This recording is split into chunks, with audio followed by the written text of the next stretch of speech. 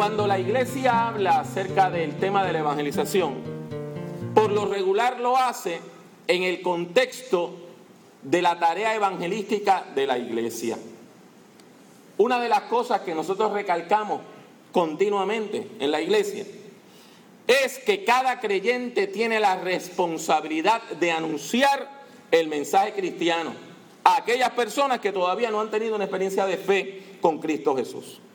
Queremos que todo el mundo venga al conocimiento de la verdad, porque entendemos que la verdad es en Cristo Jesús, Señor nuestro. Sin embargo, hay un tema del cual nosotros hablamos poco, y me refiero a la responsabilidad individual que tiene cada creyente. El hecho es que aunque la salvación se predica en el contexto de toda una comunidad de fe, la salvación tiene un aspecto individual. Cada creyente tiene que velar por su propia salvación. Usted puede exhortar, usted puede rogar, usted puede hasta regañar, pero usted no puede darle fe a otra persona. La Biblia es muy clara sobre este tema, y uno de los lugares donde la Biblia habla con más claridad sobre el aspecto personal de la salvación es Ezequiel capítulo 18. Para comprender el mensaje de Ezequiel debemos recordar que este fue un documento escrito durante el exilio del pueblo judío en Babilonia. Como ustedes saben, el reino de Judá fue conquistado por los babilonios y estuvo cautivo en esa ciudad, en la ciudad de Babilonia.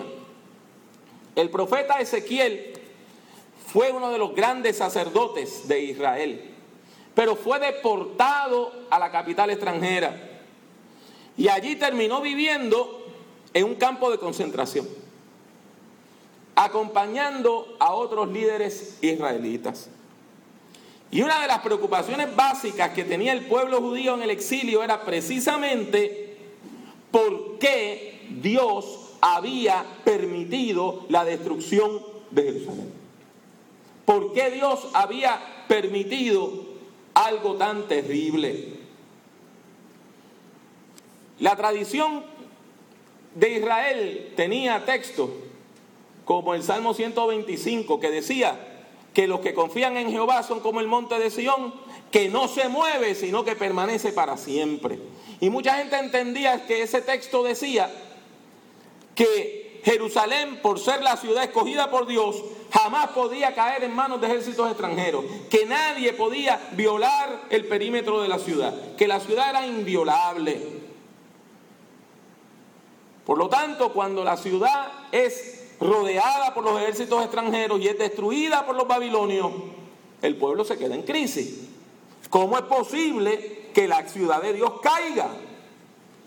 ¿Cuál es la conclusión lógica a la cual llega la gente? Que la destrucción ocurre porque el pueblo había sido desobediente por muchos siglos. No por algo reciente, sino por algo acumulado. Que la generación que sufría el castigo estaba recibiendo castigo por todos los pecados ajenos de las generaciones anteriores. Y en ese contexto que Ezequiel nos ofrece esta enseñanza espiritual sobre el aspecto individual de la relación que cada uno tenemos con Dios. Y eso se encuentra en el capítulo 18 de su libro. Ezequiel comienza dándole voz a lo que sentía el pueblo. Los buenos predicadores hacen eso y permiten que la gente en la predicación digan: así me siento yo. La gente lamentaba el castigo recibido y decían frases tales como la siguiente: los padres comieron las uvas agrias y los dientes de los hijos tienen la dentera. Usted sabe que a veces cuando usted come algo muy agrio, a usted le da como una dentera.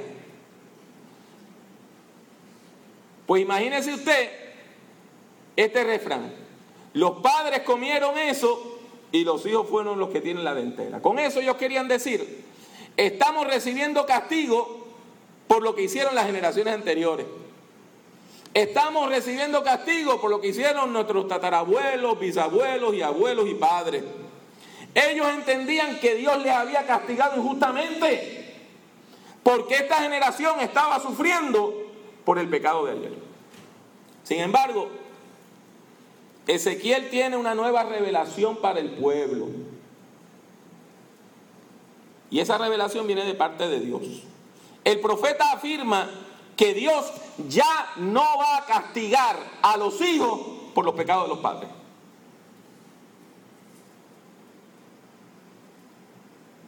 Que Dios va a cambiar esa manera de trabajar con el pueblo.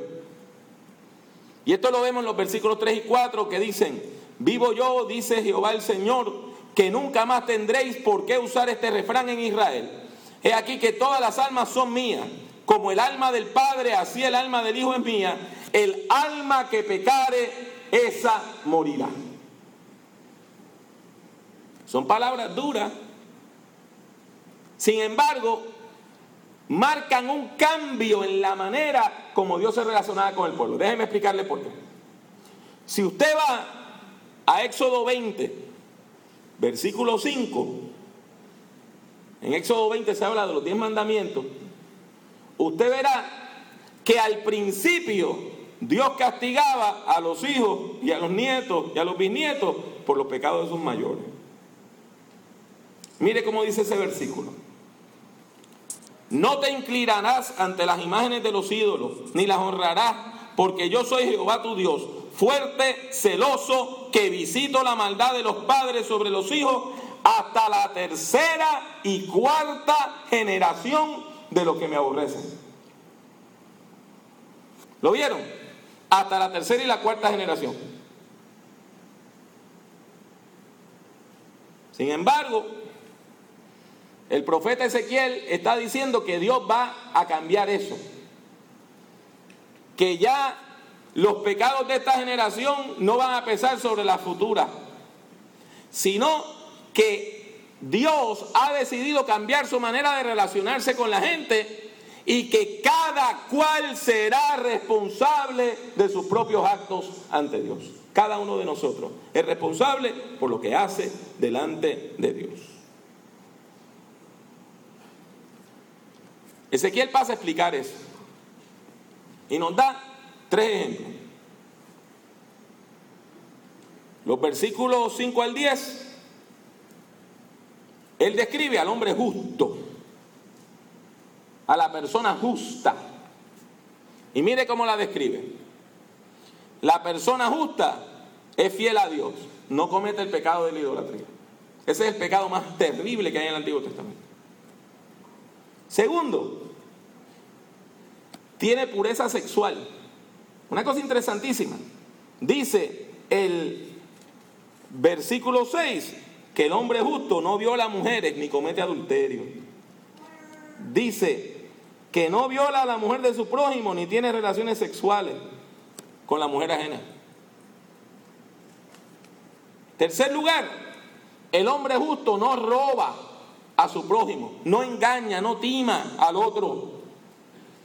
Cuarto lugar, el hombre justo da pan al hambriento. Y en quinto lugar, trata a las otras personas con justicia.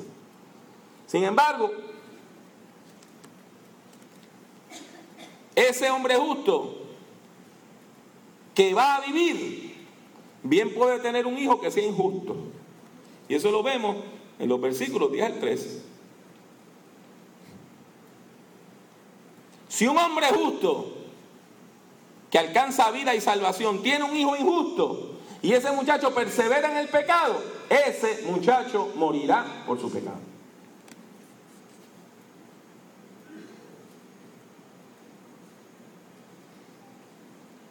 Los versículos 14 al 20, el profeta complica más la situación.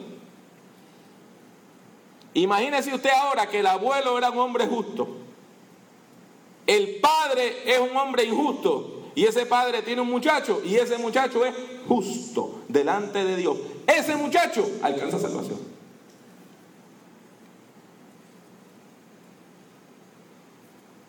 Y todo esto se resume en el versículo 20. El alma que pecare, esa morirá.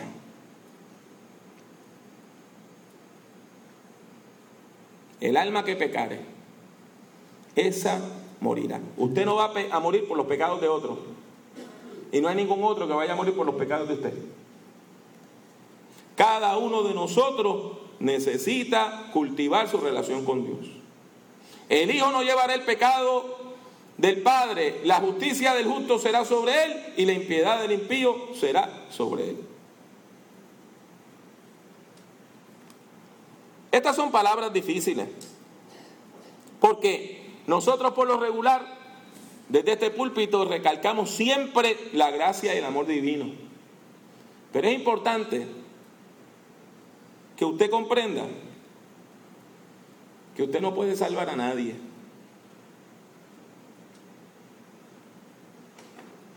Este es un mensaje pertinente porque todos nosotros tenemos seres queridos que amamos y deseamos que vengan al conocimiento de la verdad, ¿verdad que sí? Algunos de nosotros tenemos seres queridos que están en peligro de muerte porque están en malos pasos. Y uno vive, no solamente vive, uno se desvive por ello. ¿Cuánto uno daría por verlos en el altar adorando al Señor y buscando de Cristo? Todos nosotros queremos ver a nuestros seres queridos, hijos e hijas, nietos y nietas, todos nuestros familiares, alzando las manos con manos santas, diciendo bendito el nombre del Señor. Pero hay una realidad innegable. No los podemos salvar.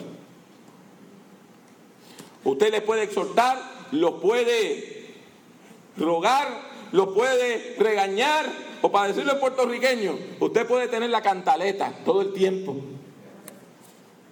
Y cada vez que lo vea, cantaletearle. Pero no los podemos obligar a tener fe. El hecho es que cada uno de nosotros es responsable de su relación con Dios. Cada ser humano, como persona de fe, tiene la responsabilidad de buscar de Dios, de testificar sobre las maravillas que Dios ha hecho en su vida. Cada padre, cada madre, cada creyente tiene la responsabilidad de educar a sus hijos en la fe. Pero les repito que usted no puede obligar a nadie a tener fe. Puede orar por ellos, pero usted no puede forzar a esa persona a tener fe. Cada uno de nosotros es responsable de su propia relación con Dios. Por lo tanto, usted tiene que dejar de preocuparse por los demás y comenzar a ocuparse por los demás. Usted puede orar por sus seres queridos, usted les puede hablar de Cristo. Pero si esa persona decide vivir lejos del Señor, esa persona tiene su libertad de criterio, usted tiene que respetar, porque esa persona tiene su propia relación con Dios. Seguimos orando para que llegue al conocimiento de la verdad, pero no podemos forzarla.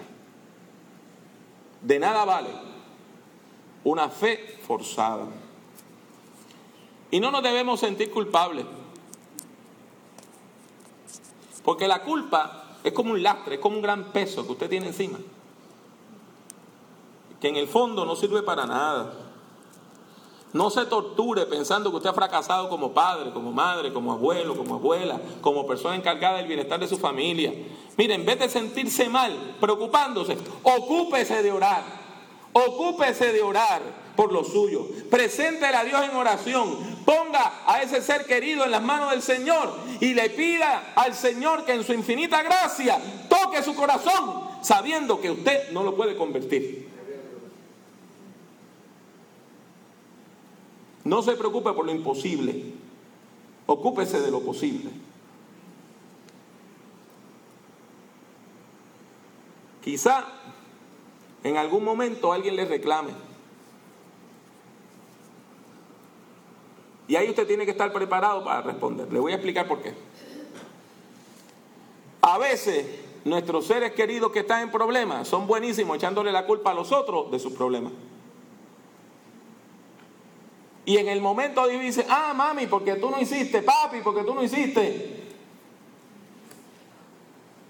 O quizá alguna persona pueda venir y decirle, oye, pero tú vas a la iglesia y tu hijo no. ¿Cómo es eso?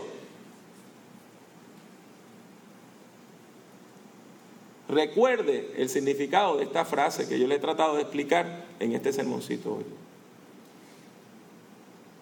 Ezequiel nos dijo de parte de Dios que el alma que pecare, esa morirá. Cada uno de nosotros es responsable de su relación con Dios.